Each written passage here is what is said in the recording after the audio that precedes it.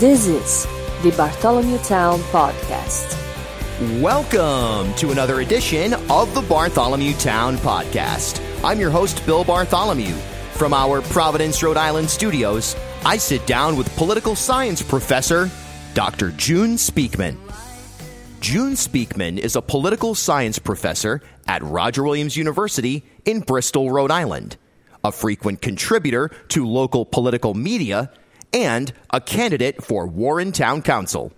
We touched on Dr. Speakman's ongoing council race, but focused our discussion on the upcoming statewide elections and all sorts of topics within Rhode Island politics and media. And if you're not already, be sure to subscribe to the Bartholomew Town Podcast on Apple Podcasts, Spotify, or wherever you consume content. And as you probably know by now, you may find each of our in-depth interviews with Rhode Island politicians, media members, and artists at bartholomewtown.com or ripodcast.com. Hey, we're in day 4 of a marathon here. We're doing daily podcasts this week, and we'll have plenty of content coming your way all the way through the election and beyond. The election, of course, on November 6th. Stay with Bartholomew Town all the way through the election. We'll continue to take you deep into the hearts and minds of the candidates and the media that presents them to you. All right, let's get right to it. Very excited for today's guest, Roger Williams University political science professor and Warren Town Council candidate, Dr. June Speakman.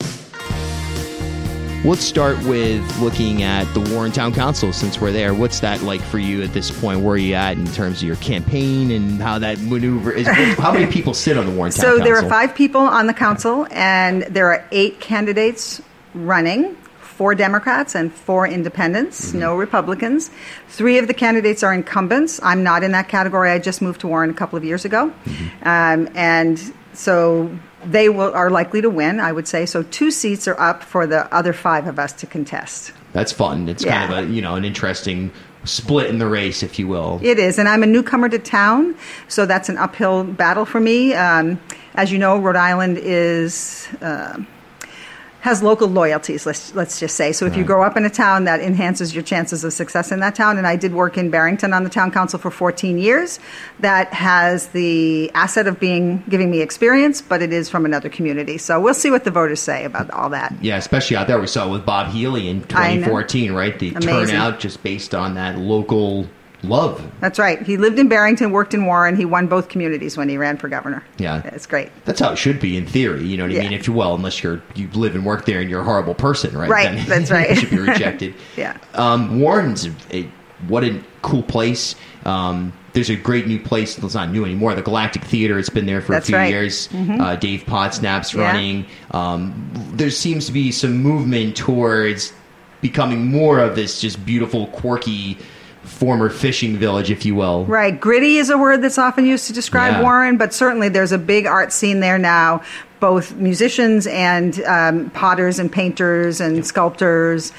There's a guy who makes apple cider there. There's Hope and Main is there with all the makers, the kitchen incubator. So it really is quite the scene now, and lots of great restaurants too. Yeah, and Will Sheff was there for a long time doing that, but now it has expanded into more of, I guess, the general public's consciousness. And Will is back. He moved away and he's back. So it's great to have him back in town. Yeah. Yeah, Warren is definitely. It's an interesting access location. I mean, it's not that far from Providence or Newport, but it's somewhat intimidating to go there on a whim, I guess. I don't find it intimidating at all, but I live there. Yeah. Well, you're right, but it has become a bit of a destination for restaurants. We find a lot of people who are from out of town coming in to restaurants on the weekend. The Warren Walkabout, which is a big street fair next weekend, a lot of folks come in. Blount's Clam Shack is a huge draw in the summer from folks who are out of town. So it really does seem to be working. It's hard with the traffic. There's, we're not like the West Bay with these gigantic highways, but the East Bay can be a little bit trafficy, but folks seem to enjoy the scenery while they're sitting there waiting. If you were on the council, would you, I don't even know if it's within your parameters, address, there's a lot of traffic lights on, what is that road? Is that 114 or 136, right? Yeah, Metacom Avenue, Yeah, it's, just going, I was just at Kickamuit Middle School yesterday, and it took way longer than it should in theory for the amount of traffic and the amount of space that there was to get places, but then it's those traffic lights. They have studied that for years, and because it's a residential area with lots of commercial business as well, it's really hard to get rid of those lights. You've got to regulate the traffic somehow. Right. It is not a highway at all. Right. At all. It's a very densely populated area of the state. It so sure it's is. a tough one. It's a tough one.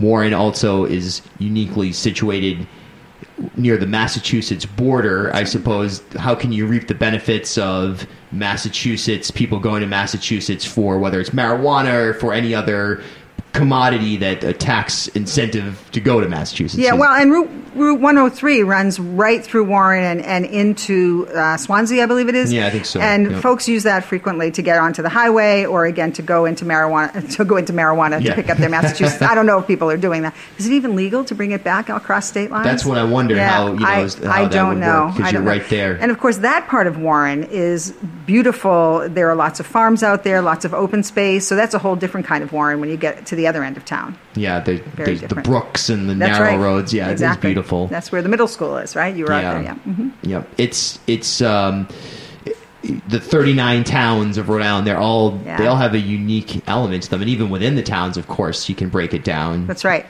Yeah, a really very interesting state. I lived in California before I came here. I've been here a long time now, but I grew up in Boston and never came to Rhode Island. People from Boston don't come to Providence, right? People go to the Cape. They don't come to the beautiful Rhode Island beaches. So it was really quite a discovery when I moved here from California and saw what a wonderful and diverse state it is. It really is remarkable. It is. Yeah. I love it here. I mean, there are problems. Obviously, we can get into some of those too on the surface and beneath the surface, of course. But you do have the diversity of topography, the different institutions, different cultures that are here and well represented at times. And the microcultures, as you say, Providence has its vibe. Newport has a very different vibe, and then if you go down into South County, it's a whole different story as well. So for a small state, you really do have all of these little microcultures. It's really cool. Yeah, and markets in a sense too. As a musician, you can perform, for example, in Newport, Providence, and South County, and expect a completely different crowd, if you will. That's right. Because people don't want to drive more than 15 minutes. Exactly right. That's true.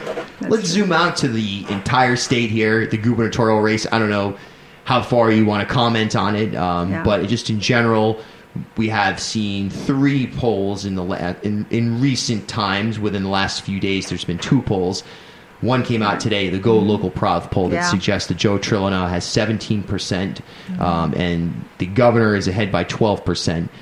Really, the person who's probably freaking out continues to be Alan Fung. Yeah. You would have to assume, but where is this race at? So I'll talk with my political scientist hat on and not my Democrat hat, if that's okay with you. I would say that'd be a good move. Good. I would assume. Yeah, that's right. So these polls are tricky, right? This one today, if you look at the data, they oversampled in the West Bay, according to what the data that appeared in Go Local Prov. And the West Bay in the northern part of the state. So they may have picked up more Trillo supporters than are actually out there. It's really hard to tell with these small sample sizes whether you're accurate. I think that it's probably the case, no matter what the specific numbers are, that Governor Raimondo is ahead, and I think it is the case that Trillo is pulling from Fung. He's certainly not going to pull from Raimondo. Right, that idea of he's the moderate in this race somehow is, I don't know absurd. where people got that idea. Yeah. He's not a moderate at all. No, not whatsoever. There's some issues that he seems willing to compromise, I suppose on a few, but for the most part, he's a hardline Republican Trumpian character. Yes, he is. He was the chairman of Trump's campaign in the state, so that tells you everything you need to know about his politics, I would say. Right, and we've seen in the last few days as well, this story of him. Allegedly, or not even allegedly, he did somehow strike a young Nick Mattiello. We've seen this all year, though. We've seen the Trump boat. It crashes. Now that's a big story. This guy has gotten more play for a 5% candidate than anybody in history. It's true. It's unbelievable, and it starts to render the question of what's going on here. I wouldn't put any of the media outlets in the tank with any of the candidates, but journalists love a big story. So if your boat crashes or if you smack Nick Mattiello in the face, that's going to get coverage, and you're right. Denying it or apologizing for it really doesn't matter. It's the fact that Trillo's name is out there, and politicians love that. Free media, you don't have to buy those TV ads. You just get them to say your name over and over again. It's great. Yep, and there's no question he's milking that all the way probably until the general election. Well, and as we've seen with the Trump candidacy, even if you do really bad things, voters can still like you if you have a certain sort of, I don't know, je ne sais quoi, a certain charm, a certain whatever it is, yeah. Yeah, it's shocking. Right. As far as District 15, do you think we're going to have a new speaker come January? So all politics is local, as Tip O'Neill used to say. As you know, that race was very close last time. And I think the speaker, I don't know what he's been doing on the ground in his district. I think he's, as all politicians are, he's a door-to-door guy. And he does, his district is well served by his presence in the House. But again, 20 votes, 30 votes, 50 votes, 78 votes, one way or the other could lose it for him. If he is reelected by his voters, will he be voted Speaker?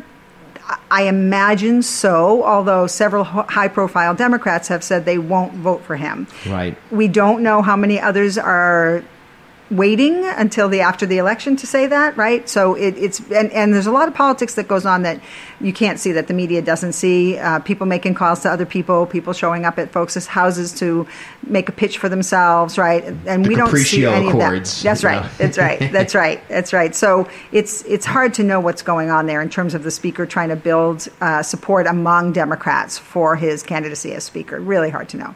Fun to watch. Definitely fun to watch. It's definitely the impact of it on most Rhode Islanders' lives is significant, but at the same time, we're at least we have. It seems like in Rhode Island we have a decent grip on reality, so to speak. Yeah, I mean, voters can be forgiven for not paying attention to how powerful the speaker is and what that means in terms of what happens for them. Right. Did it affect the Paw Sox or not? That's a sort of a layer down in terms of detail, and again, voters can be forgiven for not paying attention to all of those sort of inside baseball dynamics. Yeah. The Senate race, is there anything there? I mean, Bob Flanders is a respectable person in state and is senatorial. I mean, watching their debate in person, being in his presence, he has those qualities. He's come out and said from day one of his campaign he's not Trumpian. Or doesn't intend to be anyway. Yeah. Does he have any shot, though, against... So he's not Trumpian, right? And what he has said, he's given a very good answer to that question. When I agree with what the president wants to do, I'll support him, and when I don't, I won't, and I'll let him know. And that's a really good, finely crafted answer. He is a very talented politician, and I don't imagine Senator Whitehouse will lose. He's popular in most parts of the state. He's also been working hard on his campaign. He did have a high profile in the Kavanaugh hearings. That seems to be playing well around the state, although, again, it's really hard to tell without polling. But he's way ahead in all of the polls that we've seen. Right. So, yeah. I wonder why Flanders did not run for governor, right?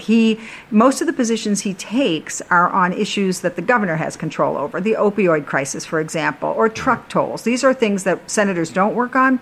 And so it is interesting to me that he chose to run for Senate as opposed to governor. Maybe it was too crowded a field this time around. Yeah, maybe, or this is a tune-up for next time as maybe well. So. Something of that nature. Maybe so.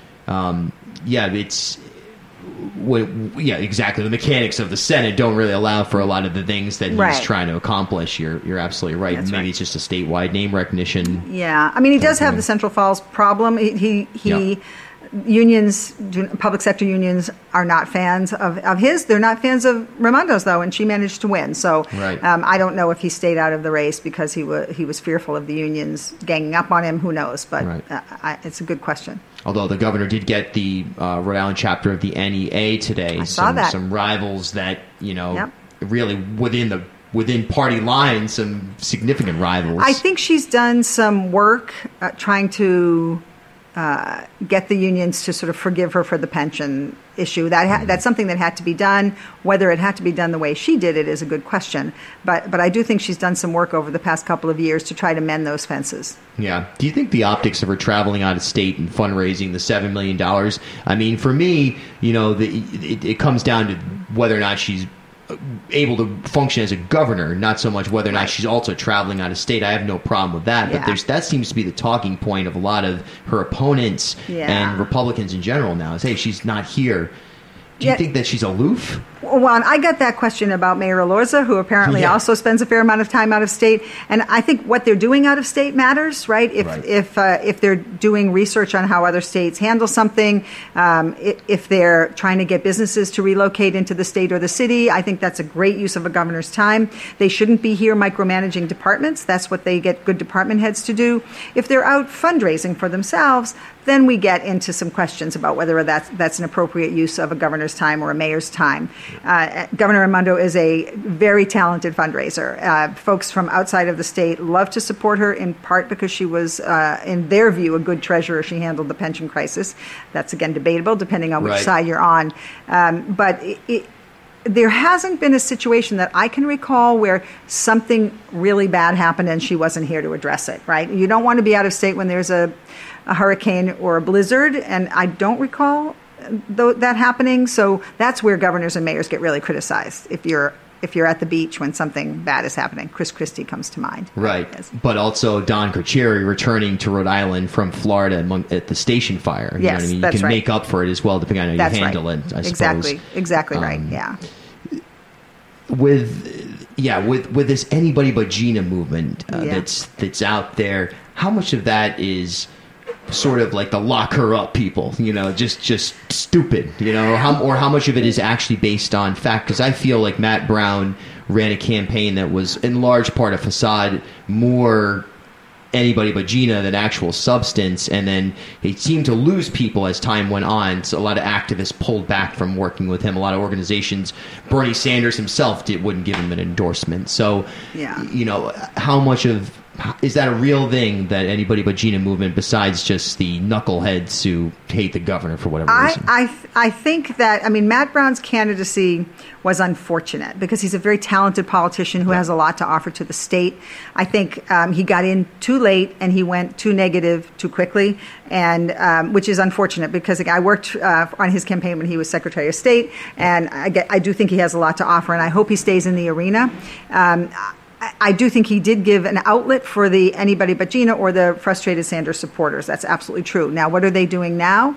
I am a member. I'm on the executive board of the Women's Caucus of the Democratic Party, of which there are members who are in that faction of the party, and they are on board with Gina now because the alternatives are not viable, right? They can stay home, but that's not a good option, right? You need to make sure that the person you don't want doesn't get elected. So exactly. I do think that many of the anybody but Gina people who were with Matt Brown have come over to the governor's side, albeit perhaps unenthusiastically. Sure. Yeah, we won't see a lot of protest votes for one of the three other alternative candidates. If Bob Healy were in the race, that's a different story. But the three alternative candidates are running at, 0.5%, 1%? Yes. And that's because they don't have that Bob Healy thing.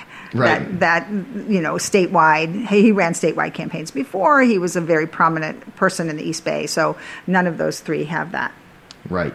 Of those three, is there anyone that sticks out to you, though, when just that we're going to see Bill Gilbert on the stage of the next debate? Right. We've seen Dr. Munoz protesting, silent protest at Roger Williams based on his exclusion from that debate. Yeah. And we've seen Ann Armstrong hauled off to jail this week as well. I know. Well, and I would say that the Ann Armstrong, that's a symbolic, right? She has a particular cause, and that's a great, running for office gives you a big megaphone, and that's wonderful. I saw Dr. Munoz at the Women's Fund debate way early in the primary cycle, and he was very impressive, very impressive. Again, let's get your name out there and stay in the game, right? And I don't know much about Gilbert at all. But except that he'll be in the debate, so we'll learn more. Right. He was just here this afternoon, actually. Great. Interesting. I'll listen. He's the concern I have with them is that they're holding on what I described as wedge issues to him. He didn't like that term, but they just kind of ignore that and they focus on everything else except for the things like abortion or guns or the things that have become so visceral in society. And I can understand why you'd want to do that, but at the same time, it seems like you'd have a breakdown. So are they focusing on mostly administrative issues, like Ken Block, who founded the party? He's primarily about how the state runs administratively? I think a little even... Yes, I think so. Although I think Mr. Block would probably have a more of a systems-driven Bill Gilbert seems to be more of a team builder and less of not to be critical of him. I'm not sure if he's a micromanager or not, but it seems like Ken Block would really consolidate the operation a little bit more than what Bill Gilbert's looking to do. That's just my gut, though. Yeah. And I apologize, I don't know more about him. But he's been in remote destinations all summer. He was in Jamaica during the primary, I guess. So that's something that has been brought up by Dr. Munoz, is that, hey, I've actually been here campaigning just because he's on a party that's on the ballot. Those are the rules, though, right? The rules are the rules. The rules are the rules. You may not like the rules, work to change the rules, right? There are a lot of rules that could be changed, Right. That's basically, like you say, what the Compassion Party's two candidates are doing, in this case. That's here. right. So, with respect to this first student bus strike that we're seeing in Providence, I saw a tweet from Sam Bell that the city should be compelling first student to accept the teacher's offers, and then we're seeing on the other side, Joe Trill saying, "The hell with them, bring in charter buses and break off the contract." So we're seeing everything. How do you resolve something like this? Well, that's a really, really good question. If it were easy, it would have been resolved by now, right? Right. I mean, when I was on the council in Barrington, there was a proposal to privatize the trash collection. I voted against it, in part for reasons like this, because if you privatize, you have much less control over the labor situation, right? There are reasons that privatization is good, and lots of municipalities do it. This is a good example of where the mayor is sort of an outside third party in this debate, in this struggle, but he is on the hook for trying to resolve it, right? But he has no platform except sort of a rhetorical platform. Now, should he go in and throw some cash into the pot to try to get the drivers to settle the strike? That's a dangerous precedent, right? Yep. So I really am at a loss as to what the best thing to do is here. It's a shame. Yeah, especially with a city that's, on the verge potentially of leasing their water supply or transacting their water supply, whatever the language will be. Which to me, that's also extremely dangerous. I mean, we look at the school bus drivers as just a micro example of what turning over your water supply could turn into. Yeah, so the Providence water, that's a different issue in my view. We're a state of 1 million people. I think one water system, and this is a very unpopular position, I must say, one water system makes a lot of sense to me, so that the cities and towns that are underserved by water can be tied into the bigger system. Mm-hmm. Right now it's on the municipalities are responsible for providing their own water, and it's tremendously expensive, right? So having a statewide water supply for a state this small makes a lot of sense to me. But again, and that way Pawtucket has a brand new water treatment plant. Providence has all that infrastructure. If the state took it over, they could run it in a rational way, make sure that when South County gets dry, they have water available to them. So, and again, we in East Bay buy our water from Providence. That's a strange arrangement, right? To buy water from another city that gets its water from the Scituate Reservoir. Right. And so I would hope that some state official somewhere takes a good close look at statewide water policy. Right. It's like a guy who, leases a building and then sublets that, and then that person does an Airbnb out of it. That's right. That's right. And everyone makes money except for the person at the end of the road. That's right. And Mayor Lorza is in a terrible position with the pensions, and he's trying to find a way to fill that hole. Yeah. And to me, this proposal makes some sense. It's not getting anywhere. Everybody opposes it. And so I think it makes sense to me. Very interesting. Mm-hmm.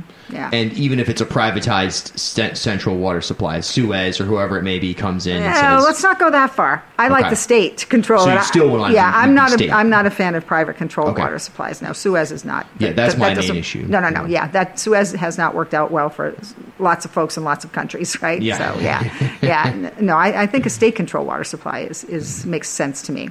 Or, again, heavily regulated the way electricity is. But it's an essential resource, right? So you've got to have some oversight. And people, it's a right. The right to clean water is in my view, a right. Not in the Constitution, but still. Yes. Got to have it. Just an inherent right, maybe beyond any codified document. Right. You just know it as a human being or as a living thing. That, you got to have it. You'll die. Yeah. Absolutely. Mm-hmm. Last kind of area is that I was thinking about was as a professor these days as if I am over 10 years removed from being in school. And things change rapidly on college campuses these days. Absolutely. They really do, yeah. do you find more or less of a general awareness of issues based on the because when I went to school was before I had a flip phone that my mom gave me in case I got oh, you're into old. trouble. Yeah, exactly. That was me. I was in that. Yeah. I didn't have an iPhone for years after I graduated. Obviously, I had the internet and a laptop, whatever. It wasn't That's like rotary phone era, but that's me. Yeah.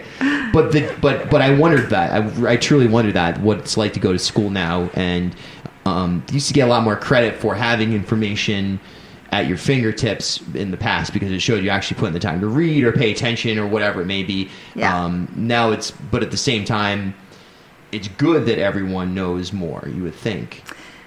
Well, they need to process it though, right? Students are barraged with information, Yep. but they need to have time to think. And it's a huge challenge. And when I'm in class and we're trying to talk about, say, should we have an electoral college? Or what's the impact of redistricting? And they have their laptops open or their phones under the table. They say they can multitask. They say they can listen to me and play their video game. They cannot, though. Yeah. They cannot. Because when I ask them a question, they don't have the answer. And, I mean, I can't do it. I'm a little bit older, but I bet you can't do it either. No, I couldn't answer. I didn't have the awareness to, even though I knew you were on your way here, we were doing a taping right before this with Edward Fitzpatrick. I knew you were coming here. Part of my brain was watch for my phone, but still to maneuver the phone and be in real and time. Concentrate on this. No, it's hard. It's impossible. So that's one thing about college students these days is that their attention is divided in so many different ways, and they are an information overload is an issue. So what they've done now is segment themselves and put themselves in their little bubble, their Fox News bubble, their MSNBC bubble, or no political bubble at all. That's problematic in the classroom because you have students who are hearing things for the first time in class, and the Kavanaugh confirmation hearings. I really saw this in class. You could tell who watches Fox and who, well, they don't watch, whatever they do. Mm. And so that's a problem. Now, politically, at Roger Williams, the campus is not as liberal as some college campuses are. We have a big business school. We have a criminal justice school, which isn't to say those folks can't be liberal. Yeah, but I get what you're saying. But it does. Yeah, it's not like Brown where, you have lots of humanities majors the there. New School Aristi, for exactly, sure. Exactly right. So we do have a good mix of opinions on campus, which is nice. It makes for good classroom discussion. Mm-hmm. We also have a fair amount of, I don't care, I hate politics, they're all a bunch of crooks, I don't want to deal with it. So there's probably less activism on our campus than there would be on other campuses. We're also told that this year's freshmen are the first generation that have absolutely no memory of September 11th, 2001. I mean, they may not have been born even then. That was the year of their birth or something like that. And so the Sandy Hook is their formative political experience. And, what does that, we are told they are more anxious and they miss home more when they come to a residential campus. And is that because of school shootings or what? So every generation has their own formative childhood experiences that affect how they are when they go away to a college like Roger Williams, a residential school. So it's very interesting to have to deal with different waves of students every year. Not happy, though. There's not a sort of joyful, free spirit kind of vibe this year. Yeah. Well, I mean, and that is reflected in the times, I suppose. But hopefully it's not just people being just generally heading in that direction right now. Yeah. I hopefully there's optimism. I see a good amount of activity on the youth side, but you're right. I don't necessarily see a joyous. This won't be remembered as a time of laughter in the streets. Yeah. And I have told them that I expect them to vote. Some of my colleagues think that professors shouldn't do that, but I consider it my obligation. And I said, just going to a protest and posting on Facebook is not enough. You really have to vote. Contact your politicians too, because not all of them go to the protest or watch Facebook. But you really do need to vote. And that's difficult for college students, as you know, especially at a school like Roger Williams or Brown, where students are coming from out of state. It's not easy to get an absentee ballot still. They don't know what a stamp, well, they do know what a stamp is, but they don't have one. And so I'm trying to make it easier for them. And my department does a little bit of civic education on campus. And I can't stand it when I hear people say, oh, well, we shouldn't, you shouldn't make it easier for people to be election. You should wake up and go in on Tuesday morning just like I did. And I just think that that's the craziest approach to things, because you really need to have the sample size of as many people as you can. First of all, it should be a national holiday. Get rid of Columbus Day, maybe. I agree. But this idea that, someone shouldn't be able to help someone go through with their civic duty to vote is just, and I'm hearing it all the time. I mean, you hear it here against Secretary of State Gorbea. You hear it against the Board of Elections. Some of it's reasonable charges that you might hear from a Ken Block, but other times it's just hysterics. Well, and there's a partisan element to that, right? You know the political science on this. You had Maureen Moakley, so you know how it goes. The higher the turnout, the better it is for Democrats. So anything that makes it easier to vote tends to benefit Democrats, right? Now, this year, I think Democrats are fired up enough that they're going to go out and vote anyways. But in other years, you know, voter registration drives, get out the vote, those tend to push up Democratic turnout. So folks who resist that stuff tend to not want the best for Democrats on Election Day, let's just say. Sad but true. Yep. Sad but true. It's the nature of the beast in Rhode Island. There's such a small opposition party. You think that's a danger, that the lack of a Republican Party here, ironically, is dangerous in a sense, that the opposition voice isn't significant? Oh, yeah. I mean, politics is about partisan competition, and if you just have one voice, that's not healthy for anyone. Folks don't know what the alternatives are, right? And, of course, the Democratic Party in Rhode Island is really two different parties, right? It's the conservatives and the progressives, and many of the conservatives, if you give them an issue checklist, they will sound more like Republicans. So it's unfortunate that we have that here because it does muddy the waters a lot, and it would be, I would love to see a vibrant Republican Party. Especially, I mean, my college Republicans at Roger Williams, they want somewhere to go, right? They want campaigns to volunteer for. They want an organization that they can align with. So I'd love to see a much more vibrant Republican Party. Yeah, I think if it weren't for his personal troubles, his financial troubles and all that business, Ferroshi's campaign was quite compelling based on blockchain. I mean, there's a certain brand of person that is just going to despise somebody with that kind of military background or whatever it is, you know. But at least it was based on ideas, and at least it was based on, here's a plan, you might hate my plan, let's go toe-to-toe on the plan, versus now where you have Joe Trillo calling Alan Fung a mamby-pamby, then you go to Alan Fung back, you know, this circus sideshow, essentially. Yeah, it is unfortunate. Now, you know, to Governor Raimondo's credit, she talks a lot about issues, right? And I think it's the Fung. Well, you were at the Roger Williams debate. I was, yes. So it's the Fung-Trillo dynamic that's weird, right? Where they're calling each other's names, and the governor's trying to talk about issues, the issues that she chooses to talk about, of course. And so it is unfortunate that now, you know, blockchain, I try to understand it and I can't, but I get it. It's far out, but at least it's something on the table, you're right, and that would be an interesting debate. But you know, what we have now is the governor looked quite confident, chose the right suit. She was situated in the middle of the podium. They were yelling across her. It worked out great, and she didn't have to do or say anything to come across as the most qualified person. That's in my right. opinion. That's right. And there'll be another debate this week, right? Next week, Monday. And then the Channel 10 debate is, I think, November 1st or something like that. So good. Then people it's vote. Good. Yeah, it's good. It's good to see the governor debating. I mean, it's a whole different dynamic in the general. Right. And Alan Fung, too. He chose to sit out the debates in the primary, so it's nice to see them up there on the stage. Yeah.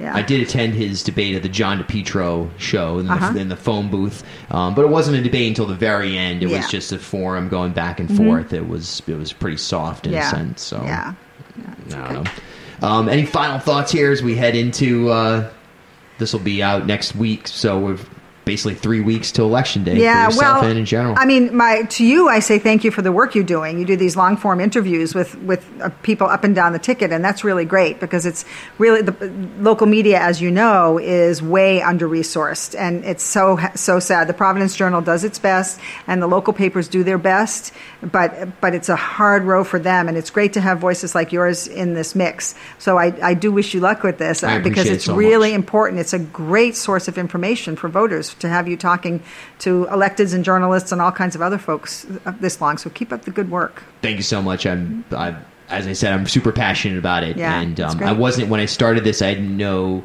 to what extent it would be. Would it be a monthly thing, or what would it even be? I just wanted to explore broadcasting, and now it's expanded into something that I really want to pursue. I think with that, there's a need for more platforms that aren't advertiser driven. That's and right. There are some, I mean, then someone said, well, wait a second, how are you going to make money as a media artist, you know, or as a media personality or in media without advertisers? I'm not saying you wouldn't have them, but there has to be a better balance than what we're seeing now, too. Yeah, you know? and again, my hope for you and for all the people who do work in this field is that somehow a business model emerges that allows you to pay your bills, because this is essential kinds of journalism, and I thank you for that. And about the election, folks need to just pay attention, get all the information they can, and get out and vote. It's a really important election this year. And, the most important one is at the national level with the House and the Senate, but the local elections matter too. Yeah, absolutely. And unfortunately in Rhode Island, depending on your perspective, in Rhode Island that's pretty much locked up on the national stage. Yeah, it is. But and so to your listeners in other states, the millions of them out there, I would urge them to vote. I mean, if the House flips, that means our Representative Cicilline moves up in the leadership chain, which is great for him and great for us. So I do hope folks in other states have voices like yours telling them helping them get informed about politics. As always, thank you for listening to the Bartholomew Town Podcast. Until next time, I'm Bill Bartholomew. We'll talk soon.